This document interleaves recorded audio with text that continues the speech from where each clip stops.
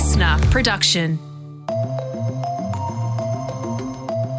Hello, Tom Tilley and Annika Smethurst with you for this episode of The Briefing, and we're talking about nuclear power in Japan. Now, 11 years ago, a huge tsunami hit Japan. Around 15,000 people died, and gigantic waves swamped a nuclear power facility in the area called Fukushima. The earthquake that shook the Fukushima Daiichi nuclear power plant was the most powerful to strike Japan since records began. A China syndrome meltdown and radiation leaks are feared. At 3:35 p.m., the biggest of the waves struck. So Japan's nuclear power plants are becoming a major concern. The clock is ticking. There is a chance of a meltdown. So given what happened in 2011, you might be surprised to find out that Japan, which is an earthquake-prone country, is planning to expand nuclear power production again. Find out why and if they've learned any lessons from Fukushima in today's briefing. First, today's headlines. It is Tuesday, the 6th of September.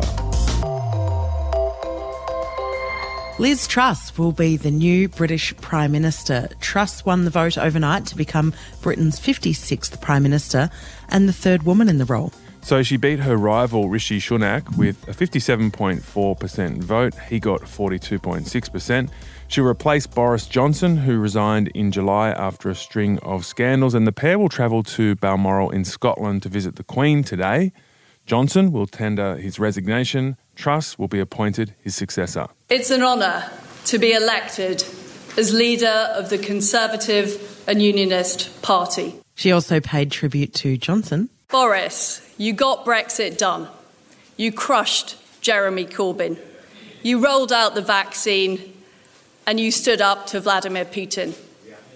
You were admired from Kiev to Carlisle. Not sure everyone in the UK feels that way. That's why he's not the Prime Minister anymore. I wonder how different she'll be. I believe she shares fairly similar politics. Will she just be a better behaved, less charismatic version of Boris Johnson? Yeah, and maybe that's what they were looking for Boris's, successors. He also had a lot of personal flaws, which I think got him in trouble in the end, including those infamous parties he held during the COVID lockdown. So I'm sure that'll be a mistake she won't repeat. Yeah, and think about the Queen. This is the 15th Prime Minister that she'll be appointing. She's outlasted many, many political leaders during her reign. 2 men are still on the run in rural Canada after 10 people were stabbed to death and 15 were injured. Yeah, the attacks were in 2 remote Indigenous communities in Canada. They occurred Sunday night our time, and the car the men were driving has since been spotted in a town called Regina, which is about 330 k's south of where the stabbings happened. Unfortunately, the 2 males are still at large. This despite ongoing, relentless efforts through the night by both the RCMP and the Regina Police Service. That's Regina Police Chief Evan Bray. Canadian Prime Minister Justin Trudeau tweeted that the attacks in Saskatchewan are horrific and heartbreaking. I'm thinking of those who have lost their loved ones and of those who are injured. And local police say they're still not sure what the motive was. Former AFL Hall of Famer Wayne Carey has been stood down from his Channel 7 commentary role after being found with a bag of white powder at Perth's Burswood Casino last weekend. So the bag of powder dropped from his pocket onto a gaming table. Carey insists it was not a banned substance, but rather an anti-inflammatory he took with dinner. He's been issued with a 2-year ban by Crown Resorts. He also works for Southern Cross Austereo, who own The Briefing, and Triple M, where he's been stood down from his commentary duties pending an internal investigation being conducted following that incident at Crown's Burswood Casino. And he dethrones the champion and is through to the quarterfinals.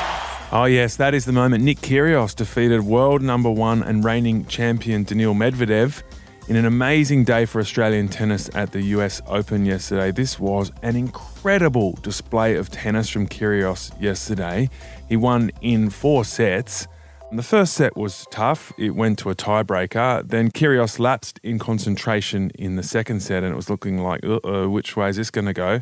And then in the last 2 sets, he just absolutely brought it home over the Russian. I just feel like I'm playing for a lot more than myself. Just got a lot of people, a lot of support, and on the flip side, I got a lot of people doubting me and trying to bring me down all the time as well. Got a lot of motivation. Yeah, incredible match, Tom. We had it on in the office. That was Kyrgios, of course, speaking after his win.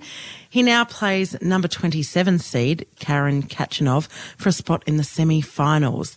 And while that was happening, fellow Aussie Ayla Tomljanovic was beating Ludmila Samsonova to also advance to the quarterfinals. Yeah, so this is the first time an Australian man and woman have been in the quarters at the same time since Pat Cash and Wendy Turnbull did it in 1984. Now, the thing about the Kyrgios game, it was, to me, that it wasn't just a series of crazy, amazing shots. It was a focused, highly tactical, very clean-hitting match by Kyrgios. It was just incredible tennis. Yeah, and he didn't let it get to his head too. We know that sometimes he gets quite emotional, where either the crowd are for him or against him, as he said, but he was incredibly focused, so hopefully he can keep that going. Tracy Grimshaw is finishing up as the host of A Current Affair. It's been a big decision, huge actually, and before the gossip websites start telling you rubbish, I want you to know it's been my decision alone, and I'm not being shoved out the door by the boys' club because I'm too old. I'm not too old, I'm just a bit tired. That was Tracy telling her viewers at the end of last night's show on 9. She's hosted the show for 17 years and will finish up in November. Yeah, so she's been working into the evenings that whole time, and before that she was the co-host of Today, where she was working those really early starts. So she says she wants a break from that sort of daily commitment, and her boss, the head of News at 9, Darren Wick, said she's one of the best interviewers in Australian television, and I think that's true. Many people were, including myself, were reminded of that when she really took Scott Morrison to task during the last election. Yeah, she's incredible, and I think her position doesn't always get a lot of media attention compared to other sort of big journalists or notable personalities, but she's been such a consistent part of the Australian media landscape, and you just had to see some of the outpouring of emotion with her announcement last night as evidence of that. All right, in just a moment, we're going to Japan to talk about them rebooting their nuclear program.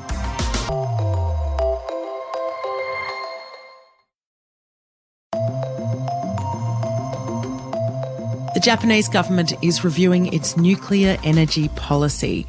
This is a touchy subject in Japan because of the Fukushima nuclear disaster caused by the 2011 tsunami. So we're going to find out why they're looking at moving back to nuclear energy and if they've learned anything from Fukushima. Dr. Carol Bond from RMIT is a political and social scientist with a focus on energy policy.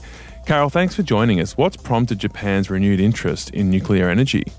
Japan has, like many developed nations, a high demand for electricity and power to keep their economy moving along. From what I understand, the war in Ukraine has cut off the fossil fuel supplies that Japan relies upon for a portion of their electric generation. We all know that since Fukushima in 2011, that nuclear power became quite unpopular with the general population, and there has been a lot of pressure for government since 2011 to minimize the use of nuclear power, and a number of Japan's nuclear power fleet were put in care and maintenance and taken off grid because of concerns of safety. But with the Ukraine war and the reduction of liquid natural gas and petroleum, there is a renewed interest in energy sovereignty that's not reliant on imports.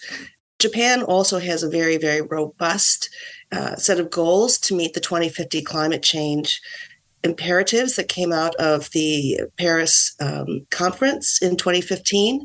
They're very committed to a sustainability platform. There is a coalition of 215 companies called the JCLP, the Japan Climate Leaders Partnership, and they are holding Japan accountable to meeting those 2030 and 2050 goals. And in order for them to do that, they need to reduce their reliance on fossil fuels. So you have pressures coming from two different directions. One from the lack of imports that is readily available, and the other, which is imperative to decarbonize. And for better or for worse, nuclear power helps Japan solve both those problems.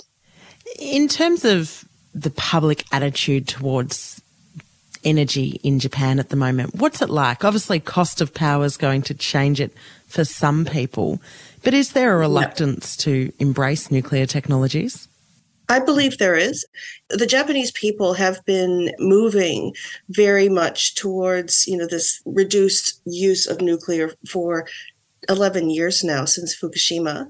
And there is a lack of trust in the safety of the nuclear fleet, although the International Energy Agency says that the nuclear fleet in Japan is just fine and has been built to the highest possible standards. As we saw with Fukushima, they didn't plan for a tsunami. And so they had all the kind of safety equipment in one spot. And so when that spot was flooded, they didn't have access to shut down that final set of reactors, and that went into meltdown. Now, not every nuclear facility in Japan is close to a fault line or close to the ocean. So they did site them very, very carefully as much as possible. Now, the current government in Japan has asked the JCLP, which is finalizing a 2-year report on how they're going to meet their climate imperatives. And they've said, please include nuclear as part of your analysis. So there's quite a bit of marketing that's going to need to happen to the Japanese people in order for them to trust that it's okay for nuclear to come back online. So how bad was Fukushima? At the time, there were headlines around the world about the exclusion zone and the potential environmental and health impacts. But in the wash-up, we know that no one died directly from the nuclear problem. So what actually happened? How bad was it really? It was the second worst nuclear disaster. I think only Chernobyl was worse in terms of environmental damage. You had to evacuate so many people for such a long period of time, and that they're still working on the cleanup. I mean, it's not over. And, and the Japanese government doesn't want to talk about it. The Fukushima Daiichi meltdown was one of the worst nuclear disasters and has had far-reaching consequences and will continue to need to be managed for decades. Up until that point, what was the feeling towards nuclear power in Japan? This is a small country that doesn't have a lot of other options to make energy, and in some ways had been held up as the poster child for nuclear energy. Absolutely. So up until that point, nuclear energy was seen as safe, clean fuel that, it was able to provide Japan's economic powerhouse the power it needed to stay on top of its game in the international markets. France is also very bullish on nuclear. Germany and UK were as well. However, since Fukushima, both Germany and the UK are taking their nuclear fleet offline. They know that their plants perhaps have the capacity to be compromised in some way, especially with the prospect of war. So I think Japan's Fukushima disaster had a global effect on the nuclear sector. Now, France says they're prepared for everything and anything, but the UK and Germany are saying, we've learned from Fukushima and we're not going there anymore. Even though Japan was very bullish on their nuclear, I think everybody had a major wake-up call with this, and there needs to be quite a bit more thought and confidence going into the reopening of these plants should they decide to do so. But the decision hasn't been made yet, right? So the government hasn't made the decision. The report hasn't been released. It's not finished. It will be released at the end of this year. Right now, the government's just letting the people know that there's a possibility we might do a reverse flip on what's been the policy for the last 12 years. And in terms of the energy mix in Japan, leading up to Fukushima, how dependent was the country on nuclear? And what's filled that space now? What options have been available?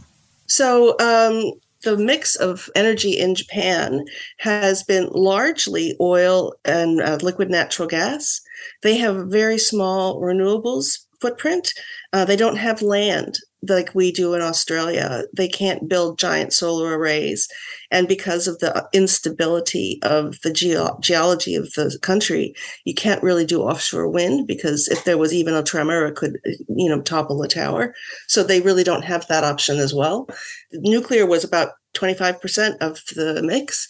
And then after Fukushima went down to 6%. And so now they're thinking about bringing it back up to 26 to 30%.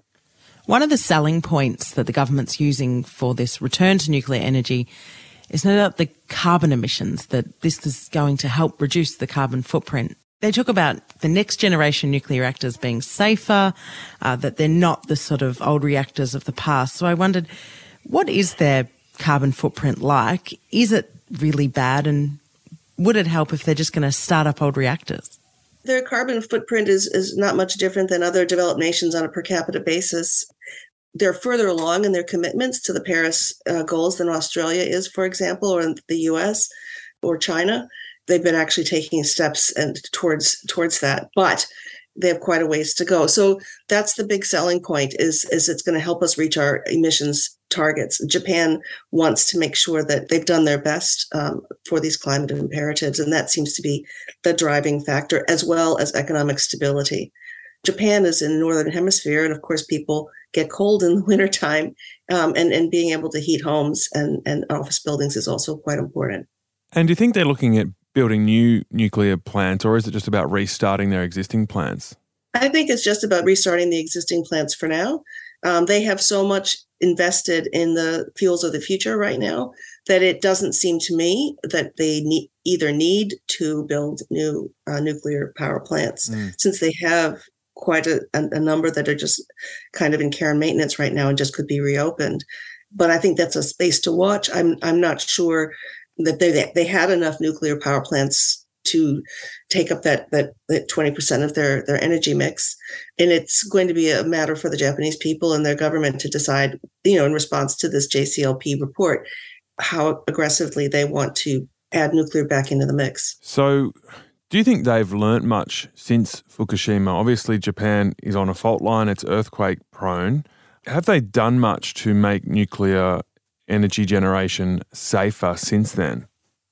For all that I've seen here, it seems like they have a very good understanding of what went wrong. And they've mapped out the vulnerabilities of each of the nuclear power plants that exist. And they realize that there are the changes that need to be made in order to protect against the unforeseen. The Fukushima instance was the tsunami. They had a seawall. It wasn't high enough. Right. So, they didn't expect a 40-meter wave. They were expecting a 20-meter wave, and that wasn't the right call. So I do think that Japan has learned it from its mistakes and doesn't want to be the poster child of another mistake. Japan is very much a shame honor culture, and they would like to be honorable in the way that they power their country and are very keen not to make mistakes that they've already learned from. That was Dr. Carol Bond from RMIT. Interesting, Tom, whether this will not only trigger other countries, as you mentioned, to maybe return to nuclear energy, but there's a fight going on in Canberra about this. The opposition, despite not doing anything in government, have said they're open to the idea as a way of reducing our greenhouse gas emissions. What do you think? Yeah, well, I am a bit cynical that the opposition, had all that time when they were in government to do something about this. I think it's an interesting debate, and I do think there's a lot of... there's an element of irrational fear about the fallout from nuclear energy, but I think actually what the debate comes down to is an economic one, whether we've left it too late to make, what would be a massive and very long-term investment in nuclear. It would take a long time to build these reactors, and whether it would come online fast enough given the improving efficiency and cost structures of renewable energy. Yeah, that does seem to be the argument against it. When we compare ourselves to some of those European countries, though, they do have the advantage of having already invested in nuclear technologies, but it seems we're a little bit behind the 8 ball on that one, and we're not going to get there in time. Okay, tomorrow on The Briefing, have you ever looked a serious criminal in the eye? Well, Gary Jubilant has. The former detective has done a different kind of investigation, understanding the true motives behind bad people.